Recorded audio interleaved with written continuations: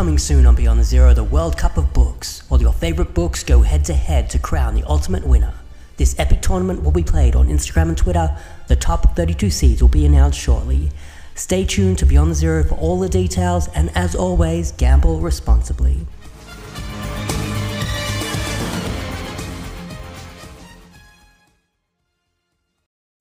Before we begin today's episode with Ben Shaw, we will announce the winner of our Grimm Short Story competition. First, we cross live to New York to our US correspondent Kim, who will read out our shortlisted entries. Welcome to the show, Kim.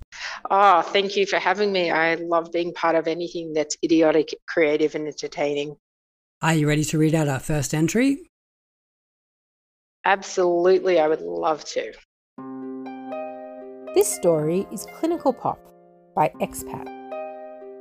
UDL Vodka Mixed Berry Zero Sugar is not for everyone. Start by admitting that you're a sensitive type. Everybody has an odour, but what if a certain person breaks wind and it smells like anxiety? And you can no longer pretend that you and he are anything other than two animals living on a fault line in a cramped masonry box with no money for the flight home. UDL Vodka Mixed Berry Zero Sugar is the opposite of that. Tastes exactly like a mixed berry, but also like an engineer's idea of berry. Input by a punch card to a computer. It's being alone at a Shibuya karaoke dungeon, only if it was clean at 2 p.m, just to get some space from him, some oxygen, and belting Kylie's overproduced late career hits until your voice gives out. Karaoke's meant for friends, but yours are 8,000 kilometers away and you don't speak the local language. And besides, another person would ruin the sterility, and it wouldn't be zero. Sometimes you fantasize about being the last of your species. If that ever happens for real, you will drink UDL Vodka Mixed Berry Zero Sugar. That is a great start. I really felt that engineered mixed berry on my tongue when I spoke it. All right, let's move on to number 2. Yes, let's do that. This story is called Jelly Beans by Courtney. I'm 16 years old, and the jelly bean machine is crying out for release as I struggle to turn the oddly shaped handle. Across the bowling alley are 4 beautiful men in different coloured suits. The machine refuses to cooperate with me, but I can't concentrate as I stare at the men who are sharing whiskey. One of them makes eye contact with me, and we don't let go for at least 2 minutes. The clanging of bowling balls striking pins gets louder until I get dizzy. I turn my head to see a queue form behind me as a few kids wait patiently for me to get myself some jelly beans. The creaking of the cogs sound just like my internal screaming. I daydream about what would happen if I got that man alone. Where would he take me? Looking over, I see that he's missing. His glass remains untouched. Suddenly, I feel a firm hand on mine. It's him. He whispers something in my ear, which I miss, and walks back to this table. Finally, jelly beans fall into the palm of my hand. That is a very strong entry. Yes, definitely. A little creepy, but, definitely strong. All right, let's do number 3. This story is by Jake, from Adelaide, South Australia. I hated this drink. More than I hated my dead mother? Hard to say. She was a callous woman prone to fits of rage and dour silence. Her painted scowl often made me wonder whether I'd been plucked from the neonatal unit by a fatigued nurse and handed to the wrong mother. There's a photo of us from when I was about 2 years old. Mum smiling and handing me a half-unwrapped present, coloured wooden blocks, while the gaze from my chubby, disinterested face has wandered from her and the cheap gift. The scene always makes me wonder whether things were somehow my fault. There are other memories. I vaguely remember her holding me, kissing me softly on the forehead, and telling me I was her special little boy. It's these moments I strain to focus on, when she was soft and tender and bursting with life, much like this Shiraz. I really like this one. What did you think? I like this one, and I like how it really kind of took me along in this story, and then just kind of led me into the Shiraz.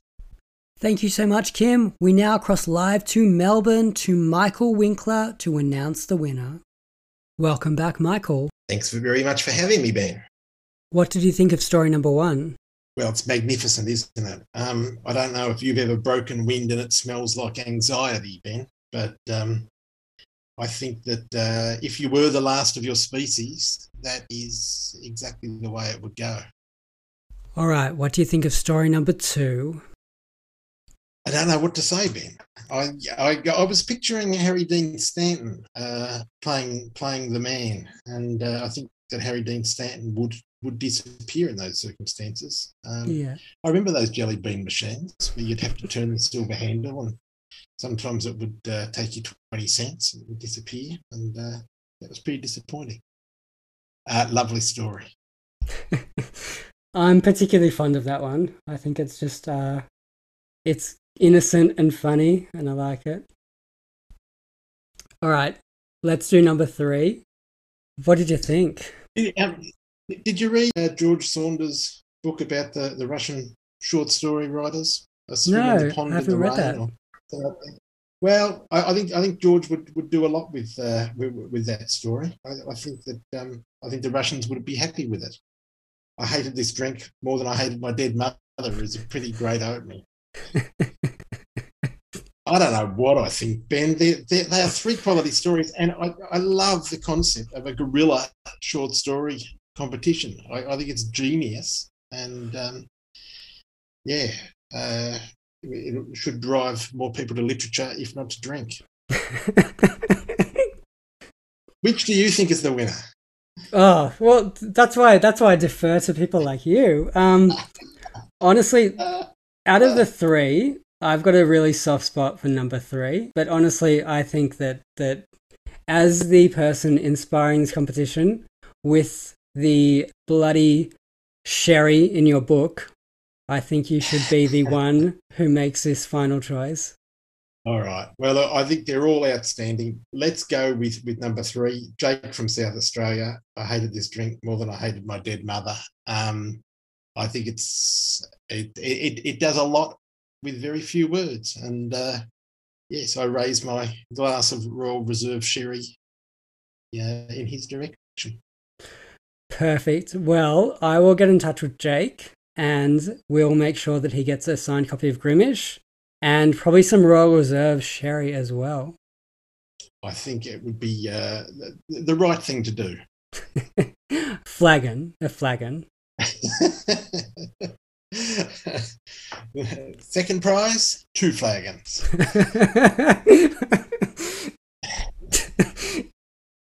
Michael, I so appreciate you being involved in this madness. It has been so much fun. Yeah, it is mad. It is fun. And I just hope that you can keep using your genius for good rather than evil, Ben. Thanks once again to Michael and Kim, and thanks to everybody who entered the competition. Now it's time for the show.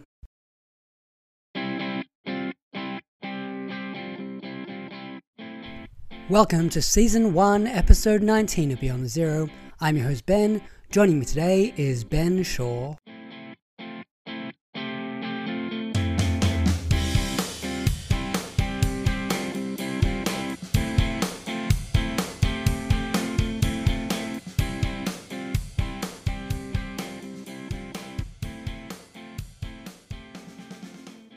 Ben is a host of the Bookshaw channel on YouTube, and he joins us from his home in California. Welcome to the show, Ben.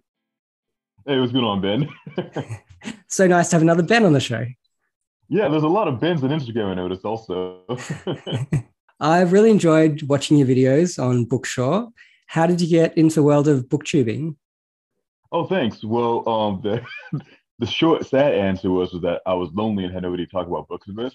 But no, I made it on Instagram because none of my friends read like I do or anything like that. Most people don't read over here. I went to a bookstore in LA that was big. And even the guy there was like, yeah, nobody reads. I'm like, oh, that's disappointing.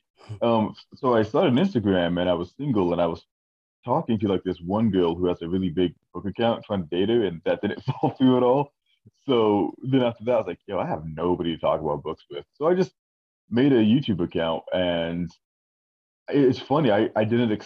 I thought I was gonna just be making videos into the void for like 2 3 years, and maybe get a comment. But like the reception has been really great. And then when I found the Instagram book community, I just found all these really cool, strong readers out there. So it was really nice just to find this community and have people I can talk about books and reading the same books that I'm reading as well, and not just like young adult fiction. Yeah, it's such a good community on Twitter and Instagram as well. Like it's the readers out there and the people who are passionate about books. It's unbelievable. Yeah, and it's really interesting too, because like when I first got on, like I was looking at all these people and what they've read and everything. I'm like, oh my God, I'm an idiot. Like these people have read so many stronger books than I have, and now it's kind of shifting where I've noticed what people are like really interested in what I have to say, and that's just been a weird switch I've had to get used to because like there's people on here like Christopher Robinson, who's big whole H and W on Instagram, like looking at him and everything and hearing that like, oh yeah, I've read Finnegan's Wake twice. So I'm like, oh my God. So just like there's this crazy strong people like Leaf by Leaf, this crazy strong readers out there. But it's really fun to be a part of this community and it inspires me just to like do better in my own reading as well. Your choices for Bookshaw are really interesting. They're so diverse. And how do you go about choosing those books? Because they're all very different. Oh, thanks. I don't really think they're that diverse personally, but maybe just because we read everything by the same author, just kind of tunnel vision you a little bit. Um, I've had this dumb habit where like when I started reading, I would go onto a little like top 10 lists or stuff like that and find the most difficult books I could read out there. Like um and so when I run on Instagram and like I find people talking about these other big giant works, I just kind of gravitate towards those. But like also like I had a little marathon of just like erotica, and I am a big fan of erotica stuff. Like I don't know if you ever heard of the manga Ichi the Killer. No. It was made into a movie by Takashi Miike, and it's just really violent, grotesque manga about like yakuza, and like but it's like this weird like sexual hitman in there and everything. That was like the first thing that kind of led me into like the erotica stuff and everything. And then luckily with stuff like Marquez de Sade, I was able to find more transgressive erotic literature. And so, just kind of stuff like that just kind of led me into that. I kind of deviated from the original question a little bit. What's the book that I saw you recently talking about, which is the most expensive book you've bought?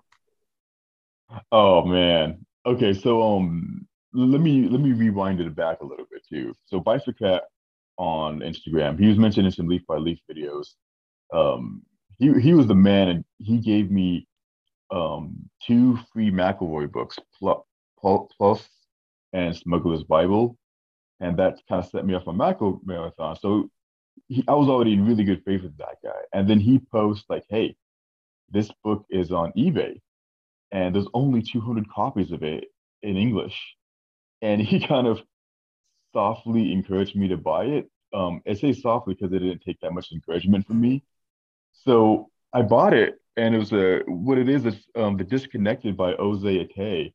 And the funny thing, oh, I remember now, right? I'm not a total idiot about it.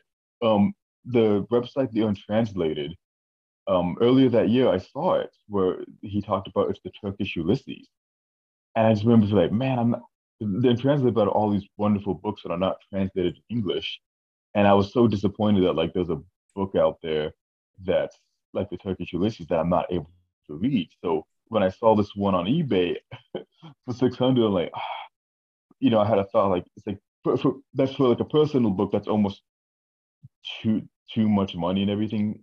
I never spent the most I ever spent on a book was like 100, 130. I think right before that Bottom's Dream came up, was the most expensive book I bought at 130. But I had the idea of just to scan it in, kind of like again back to manga, how people like do these scanlations and they translate and everything. Or so I thought like, why don't I just scan this in so everybody can have access to it, because it's been years and nobody there's no new reprint or reproduction or anything like that. So I use that as a justification to drop some serious coin on it, and I'm glad I did. The reception's been really well, and it turns out it's one of my favorite books now as well. It's a really beautiful book. Okay.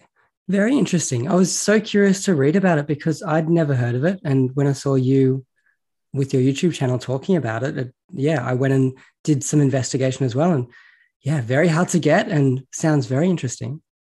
Yeah, and the cool thing about it too was that I was kind of worried about copyright and everything. I was like oh man, but like it's funny. Once I bought it, everybody in out of the world came. It was like, oh yeah, I bought this book for like $100 or less when it was first being sold by the publisher. I'm like, what? But I'm actually going to do an interview later this month with a Instagram guy, Maxwell Lawton. He's actually working on a new translation of the book, and we're going to talk about that later this month as well. Very exciting. Yeah, I think I was going to have Max on here as well. That's pretty cool. Oh, nice, nice. Well, we'll double podcast then. Yeah. Yeah. Very cool. He'll have an interview by Ben, another interview by Ben as well. He'll confuse his Bens. Yeah. I will say, I was listening to some friends on this podcast, and like Ryan Farrell and everything, and Maya's Metafiction. And every time they said Ben, it would just trip me out. I was like, wait, what? Can you tell me about Bottom's Dream as well? Yeah. So I'm always like, I haven't finished Finnegan's Wake yet. I got like 30 pages in, but I've always thought like, there's got to be like another book. Like, I always had the thought process that like, there's so many writers in the world. The most difficult writing just can't be within like English fiction. And Bottom's Dream kind of proved that point to me. I mean, it's still European, but like, it's this huge 1,300 page tome that it's just written pretty much in the style of Finnegan's Wake. And we're lucky enough to have like a really good translator, John E. Woods. I was talking about him yesterday because he translated the Magic Mountain by Thomas Mann. And yeah, 1,300 pages of like just Joycean language. And I wanted to read it this year, actually. It was going to be like a secret surprise. But then I read the first paragraph and I was like, yo, I can't make heads or tails of this. And I spoke to Leaf by Leaf, like, hey, man, how do I read this book? And he's like, okay, well, you want to buy this alternate compendium with it as well. And it's going to take you 3 months. I'm like, oh, okay. I'll read it another time. Are there any books you plan to review but had to dump because they were too shitty or didn't hit the mark for you? The answer should have been Wits, to be honest. I don't know if you saw my review of that. I just released it last week. Yeah. Yeah. What did you think of the video I did on that? I liked the video. I guess I'm a bit different to you because the book itself I enjoyed when I read it. So I liked your review of it, and I can see why you thought what you thought. I'm glad you enjoyed it because I don't want people to read 800-page books they don't enjoy, but I just did not enjoy that book. So I think with that and Women and Men, I don't have enough time for a lot of books in my TBR. Like I really wanted to do Larva and Midsummer's Night Dream this year, but I think I read a few pages of that, but I think I'm going to go back and read some earlier Julian Rios on that, and stuff like Drakenjewel's Cat and whatnot, and Man Without Qualities. Like trying to finish the McAvoy Marathon and Women and Men really put things off for a little while. So with Wits, conceptually, I think it's really interesting. I think, as you said, language-wise, I think it's really interesting.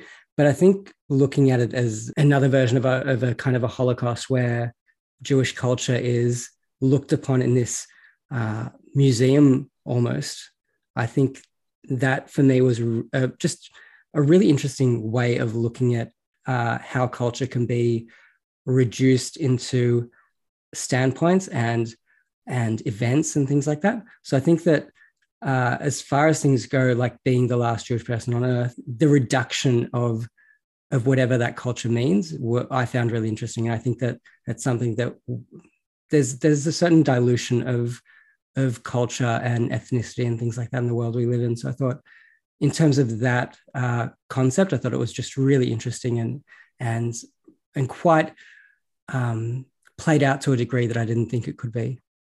Interesting. Those the book Sign and Simiclara has this line like that where they talk about how anthropologists kind of kill culture because once the anthropologist starts to like analyze and do those studies and like papers on it, like it's almost like the culture is not allowed to grow anymore.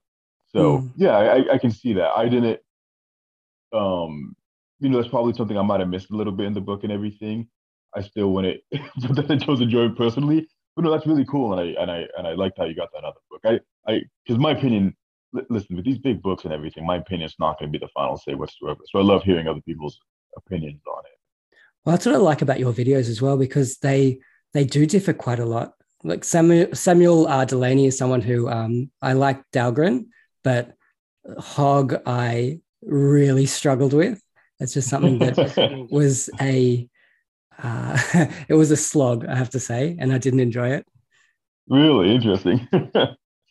Does slog have a different meaning in Australia, or no?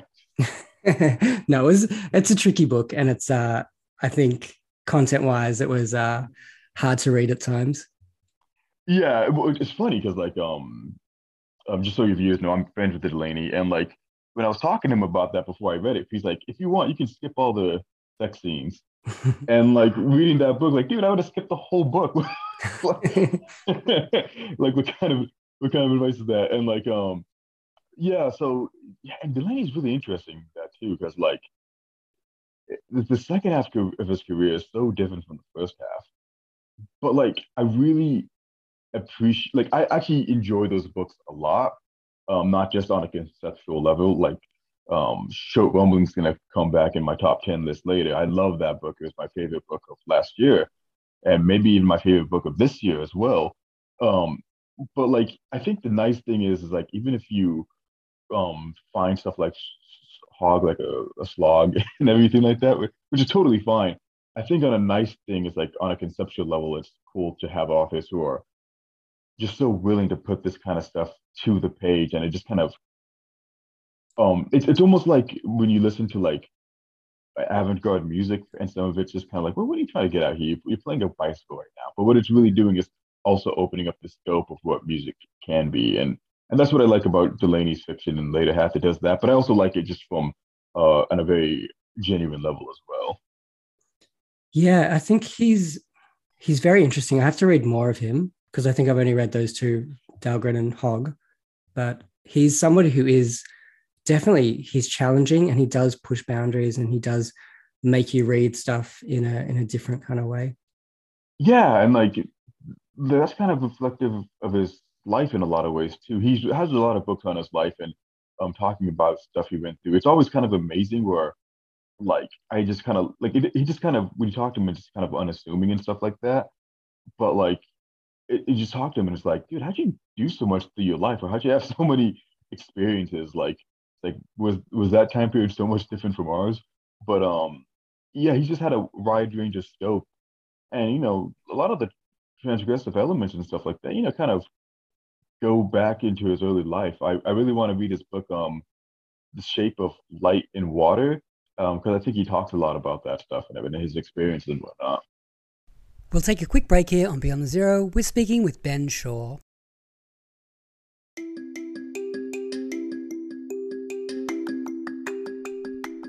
This week's episode is brought to you by the new children's book, Where's Peng Shui? Available now at all good book retailers.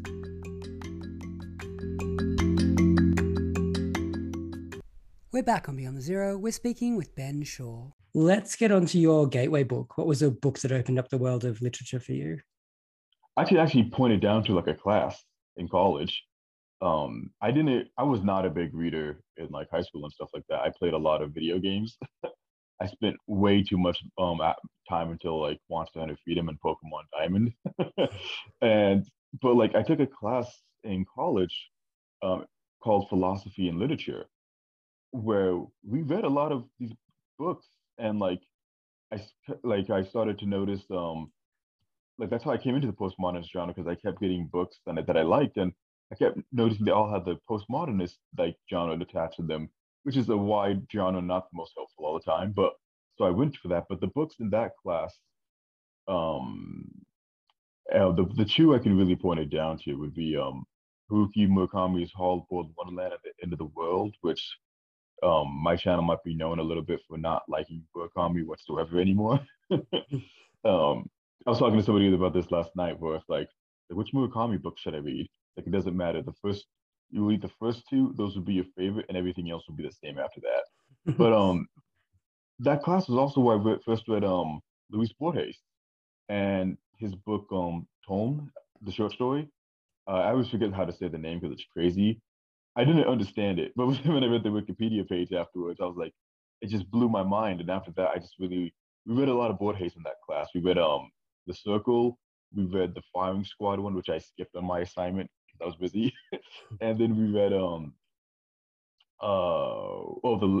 Labyrinth with like the library and everything, which I didn't finish that one, but I read that later. But like reading Borges, because it was like, it's just 10-page short stories, and they're just so densely packed and have these wildly crazy cool concepts. And it's like I wanted to get that high again. And then I remember in my class, like one of my last classes, I mentioned Virginia Woolf and like James Joyce with the Ulysses.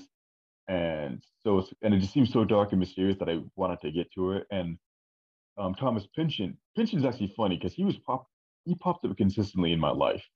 So have you ever heard of the band Thrice? Yeah. Yeah, so I love that band. The album Visu was based off the book V. So I thought that was really interesting. And then I remember seeing a trailer for Inherent Vice in the theater, and I was like, I gotta watch this movie. And then it said Thomas Pynchon again. And then I heard about Gravity's Rainbow in college. So, he just kept popping up through my life. Like, I just got to read this dude. And I eventually read all of his books. and I'm really glad I did, because he's still one of my favorite authors. And he was just such a, and like, I think after I read all of Thomas Pynchon, like the floodgates were kind of like open. And because don't get me wrong, it's not like I picked up Pynchon and understood him immediately. I was reading Gravity's Rainbow, like, what is happening? And then I read Crying of Lot 49 in the middle. I'm like, what is happening? It wasn't until I got like 200 pages into Mason and Dixon where I feel like I got him. And I love Pynchon because he led me into like adulthood, I would say, where when I first started him, I was living with my mom and like just out of college. And then when I finished him, I had my first apartment and I was like doing my day job, what I do now, and everything like that. So it was like having him along for like a very important transitional period in my life, and so he's always going to be special to me in that regard. What's your favorite Pynchon book? Mason and Dixon.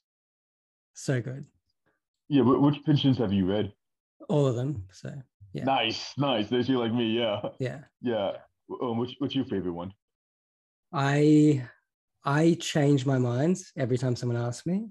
But I'd say the Mason and Dixon, Against the Day, and Gravity's Rainbow would be the top three for me. But yeah, nice. But I think I went back and read Inherent Vice this year, and his work is just so good, and there's so much to it, and you can just keep going back to it. Inherent Vice was so. I wish that was my first one, because that was so funny. Like, you don't get all the historical stuff and whatnot, but like you really get a good idea of his structure in a digestible way. And it's funny because I'm not saying the movie was bad, but like the movie was so subdued. When I feel like reading the book, it has so much energy and like life to it and everything that the movie just kind of gets rid of. Yeah, I really like the movie, but I think I like the movie because I really like the book a lot. And I think it's the first thing really that's been adapted from any Pynchon work. So I think that just seeing that on screen was a blast for me. I really enjoyed it. Yeah, I had a funny thing. I saw that at my friend's house, and because I saw it after I finished all of Pynchon, and when we were watching it, he just looked at me in the middle of the movie, like, God damn, man, wow, there's so many characters in this movie. And like I'm like, hey man, if it helps, they cut out a lot of characters from the book. All right, let's get on to what you're currently reading or you've recently enjoyed and what you're looking forward to. Yeah. So right now I'm gonna do a mini gas marathon. I started Olmsted Luck. I'm on page 200. I took a break this weekend. I just needed to rest my mind from like the Wits book and everything. But my plans is that I'm gonna read Olmsted Luck. Um, oh God, I forgot the title of the other name. Something Fire Country or whatever. And then I'm gonna try to finish the Tunnel within this month as well. Um, I'm kind of falling into a habit of just like marathoning authors. The McAvoy marathon was like really well received, and I don't know, it's kind of like what I did with music as well, where like if I get into a band, I just really have trouble getting into one album of theirs. I like to check out like the whole discography and everything like that. So, Lucky with Gas, the tunnel's only 600 pages. Um, so, which compared in the scope of Myths and Women and Men doesn't seem like a lot. So I figured and Delaney told me I need to read like two other books or so before I read The Tunnel. So I'm just doing a mini marathon this month. I think next month I'm just gonna read Parallel Stories by Nadas. I'm probably saying that wrong.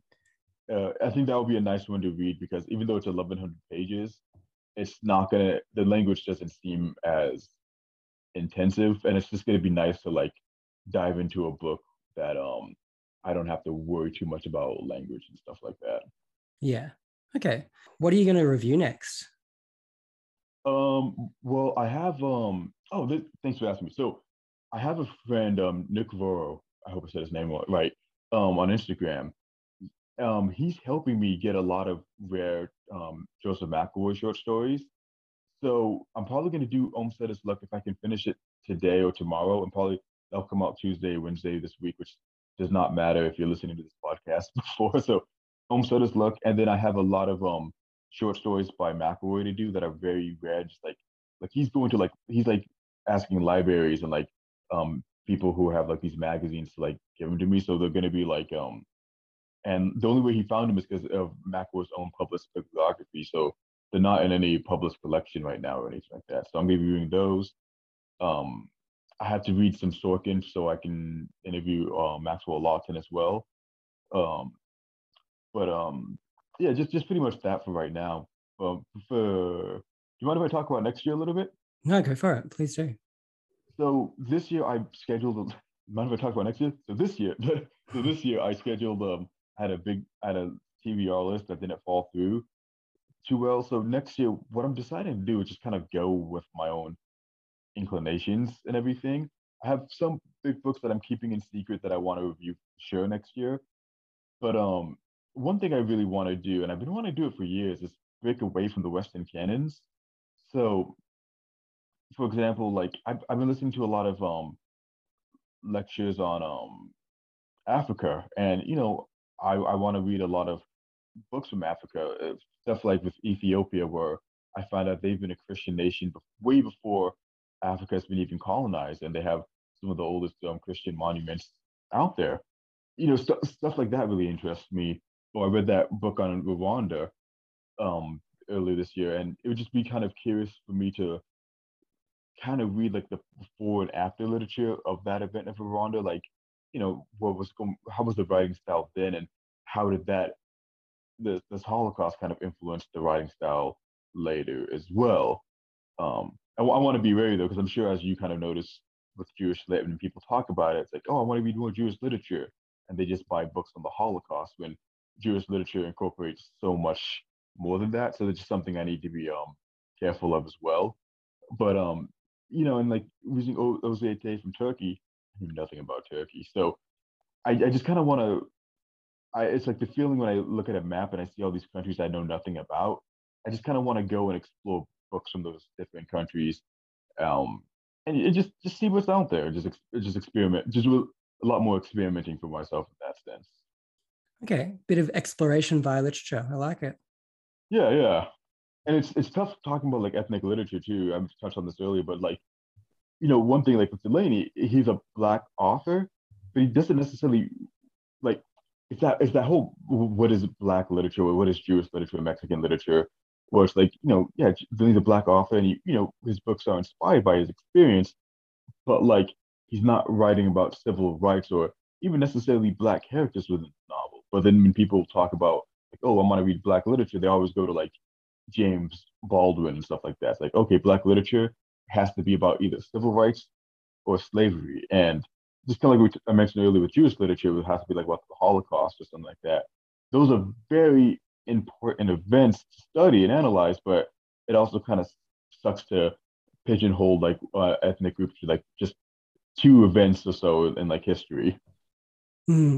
Yeah, no, I completely agree. I think there's so many categories of literature and so many ethnicities within literature. It's really hard to categorize what makes something a Jewish book or a Black book or anything like that, because I think there's complete diversity within literature. Yeah, and it's just like when you really get into it, like putting these tracks are like become very arbitrary really quickly. That's right. Like are you gonna call Hog Black literature, for example? Yeah, that book's pretty unclassifiable, really. Yeah. I still really like that book. It was pretty cool, but I think the the better book to that one would be Short Rumbling, because that book has a lot of the same transgressive elements, but it was a lot more wholesome, which sounds contradictory, but if you read the book, you'll see exactly what I'm talking about. We'll take a quick break here on Beyond the Zero. We're speaking with Ben Shaw. Happy cows make the best tasting beef. We make our cows extra tasty by feeding them the highest quality pure Californian weed. Check us out at highstakes.com. We're back on Beyond the Zero. It's time to hear Ben's Top 10.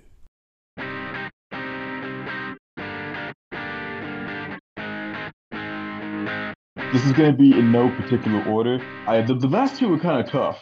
I couldn't think of the bottom two.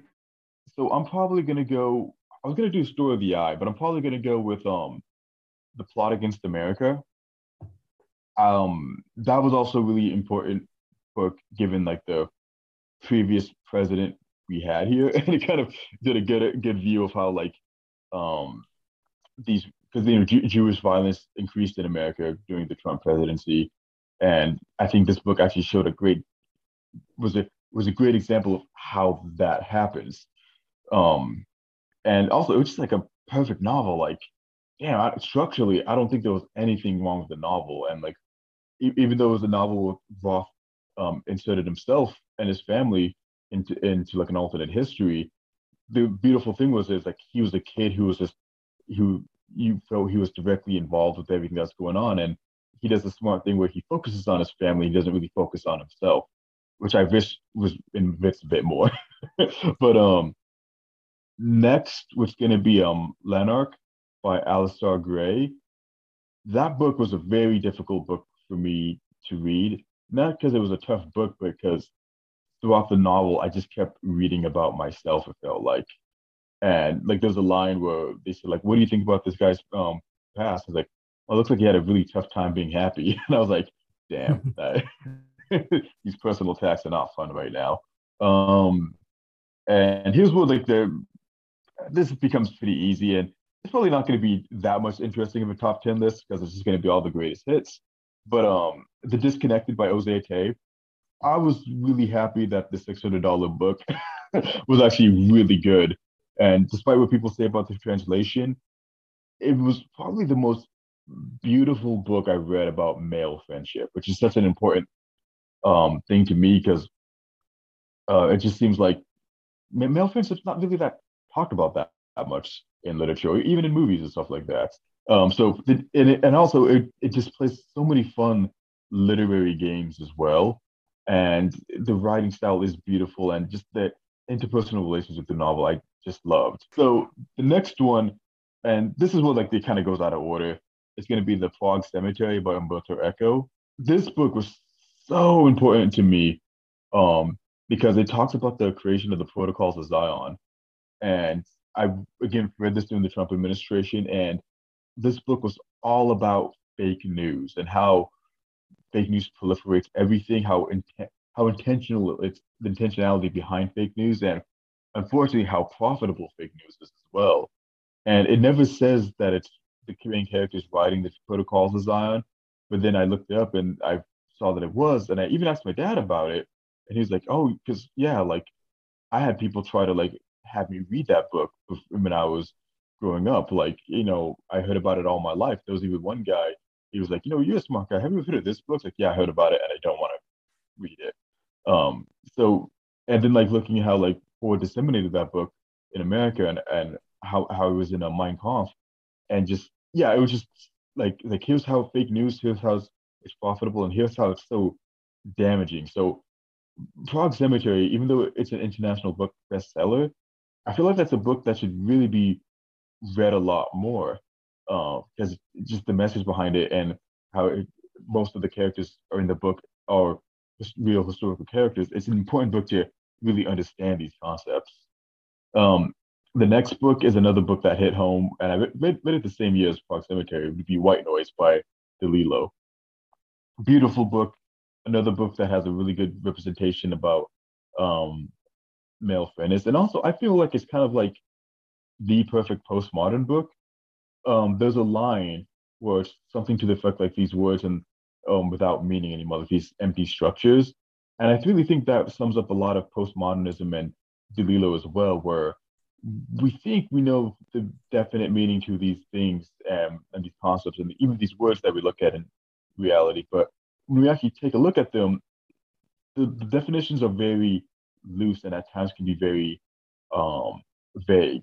And so an example in the book is that like there's this cloud that's made out of chemical that might kill him in the future. His wife's taking a medication, and it kind of goes back to the thing like what is really chemicals or what is before they used things that would kill us, but now they're things that can help us as well, and just kind of like really ruminating on all these definitions. Um, Next one, what I explained earlier, would be Ficciones by Borges. If not just for the story told by itself, it's a beautiful story. Another just classic postmodern book that if anybody's into the genre should definitely read. And just all these crazy concepts. After that is Short Rumbling. I love that book. Even beyond it, like it allowing me to talk to Samuel Delany himself. Um, it was just such a refreshing, even though I wouldn't want to do any of the sex acts in the book. um, like it was just such a refreshing and wholesome take on transgressive sexuality. Somebody called them post-transgressive, and I think that's a beautiful term. And it was it was nice just to read something like, no, this is what I like, this is what I want to do, and that's okay. And also, while doing these sexually violent acts, still being able to separate it from sexual violence. There's a scene will show the main character is sexually violated, and it's without his consent, and it's taken as a very serious act, and they go to the hospital, and so seeing these delineations and uh, makes the book places the book in a lot more of the human world, and it's such a beautiful book. I recommend, even though it's like hog in a lot of sense, I really really recommend people read this book. I'd push it. Um, the next one, which is the book that I put next to Gravity's Rainbow and Ulysses in terms of concept and difficulty, would be Lookout Cartridge by Joseph McElroy. That book blew my mind, and it was like my sixth or fifth book by McElroy, fifth book by McElroy. And it was just the last 100 pages of that book, which is transcendental. McElroy took this concept of process and thought and how we think about things and how we discover things, and he took it to the nth degree, which I've seen no other writer do. And it's just such an incredible. It's a difficult book. I have to reread it, but so many concepts of that book of like the fact that there's so many things in our world that we don't understand or we don't have the answer to, but we still have to live our lives and we still have to make conclusions based off this information that we don't have all the information for. Um, and so I love that book. It was incredible. That's number 8, correct? Yeah. Cool. So for the next book, I'm going to do a little different. It's going to be James Joyce. I love Ulysses. I love all of Joyce. I still have to read Finnegan's Wake, but I'm actually going to go with Dubliners. Just because I had such a stronger emotional response to that book. I read it after college. I was trying to read Ulysses, but it was way too much for me. So I read Jumble and A Portrait of an Artist. And the thing with Dubliners, I always kind of say that book was like therapy to me because it had all of my adult fears in that book. Like fear of complacency, fear of like getting into a marriage that, there might not be that love to, fear of like not doing anything successful in your life, or fear of like, hey, maybe the best moments were in the past and not in adulthood. Luckily, a lot of those fears haven't manifested in my life. So, the marriage thing, I still have plenty of time to get into a dead-end marriage for. But that book was just so beautiful and just so heart-wrenching to read. And my two favorite stories from that book that always just stick with me was Little Cloud, about a person who never really left his hometown, and he's married, and he sees his friend who's in Paris. And so he's like, well, I have this life, I'm married, and you don't have that. But then it's like, I never became an author, I never did this, and then just kind of seeing that his wife, maybe she doesn't really love him that much, and seeing that's like, oh God, no, this is my life. I have a kid now. I'm kind of trapped here, and just that kind of feeling of like, am I really going to accomplish what I want in life? And then like the story The Dead, which just an absolute masterpiece of a short story and just the saddest ending possible. So Devil It Is was a novel that really hit home for me in a large way. And for my last and number one novel, it would be Infinite Jest. Right? No, I'm just kidding. It's going to be Mason and Dixon by Thomas Pynchon. I think that novel just has everything I want in a novel. Like the language, I just drool over it. It's just some of my favorite language out there.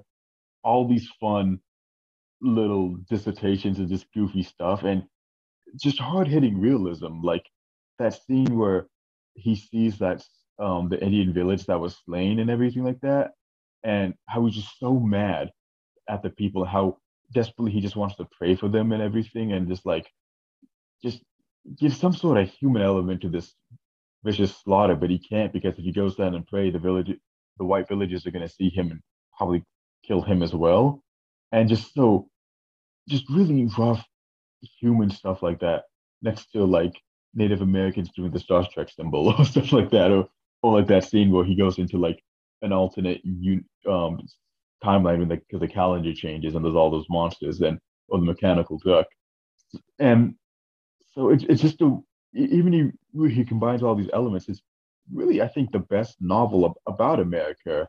And one of my favorite passages in all of literature where, he talks about America being a dream of Britain. And unfortunately, the more we fill out the map and the more we codify America, a lot more of this, we lose a lot of the special characteristics of it as well. I was going to reread that book last year. I started to, but then I just kind of got distracted by other stuff. But that is definitely a book I'm going to reread.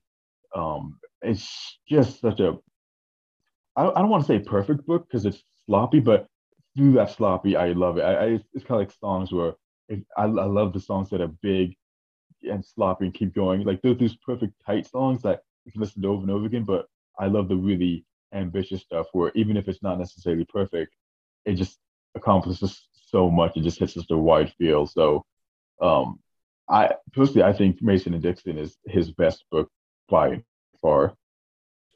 Wow, what a great list. I love Mason and Dixon. I think you're right. It's so deeply personal and so funny and it's so different to anything else in fiction. Yeah, and it's so funny because on the surface level, it sounds like it's going to be such a boring book. Like, who cares about the Pennsylvania line? And like, but like, I think he does a really smart thing of just using that as a setup and to explore America. And he doesn't really focus on the line too much. So I think one of the things you said before about male friendship, I think is really, really there in Mason and Dixon because that relationship between them is so strong. That's a great example. I missed that because a good point. Yeah.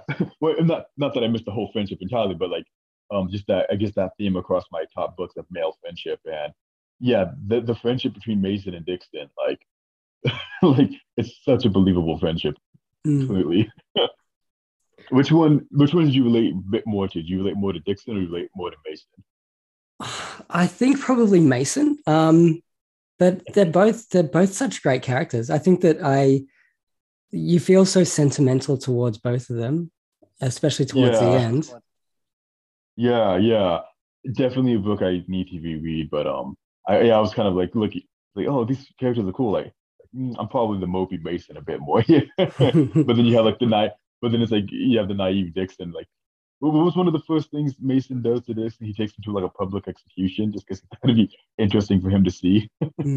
All right. Before we wrap it up, where can we find you and watch your great videos? Yeah, so you can find me on just Bookshore, youtube.com/Bookshore. My Instagram is Bookshore_Ben. Videos I probably recommend is probably like Actors in the House. Definitely Short Rumbling. Probably maybe Plus as well. My review on Lanark. Oh, my review on Laura Warholic as well. Those are just some of my the reviews that I feel I did the best on. Even though those are some of my early reviews as well, so the camera quality is not that great. All right. Well, thank you so much for chatting. Hey, this was great. Thank you so much for having me on.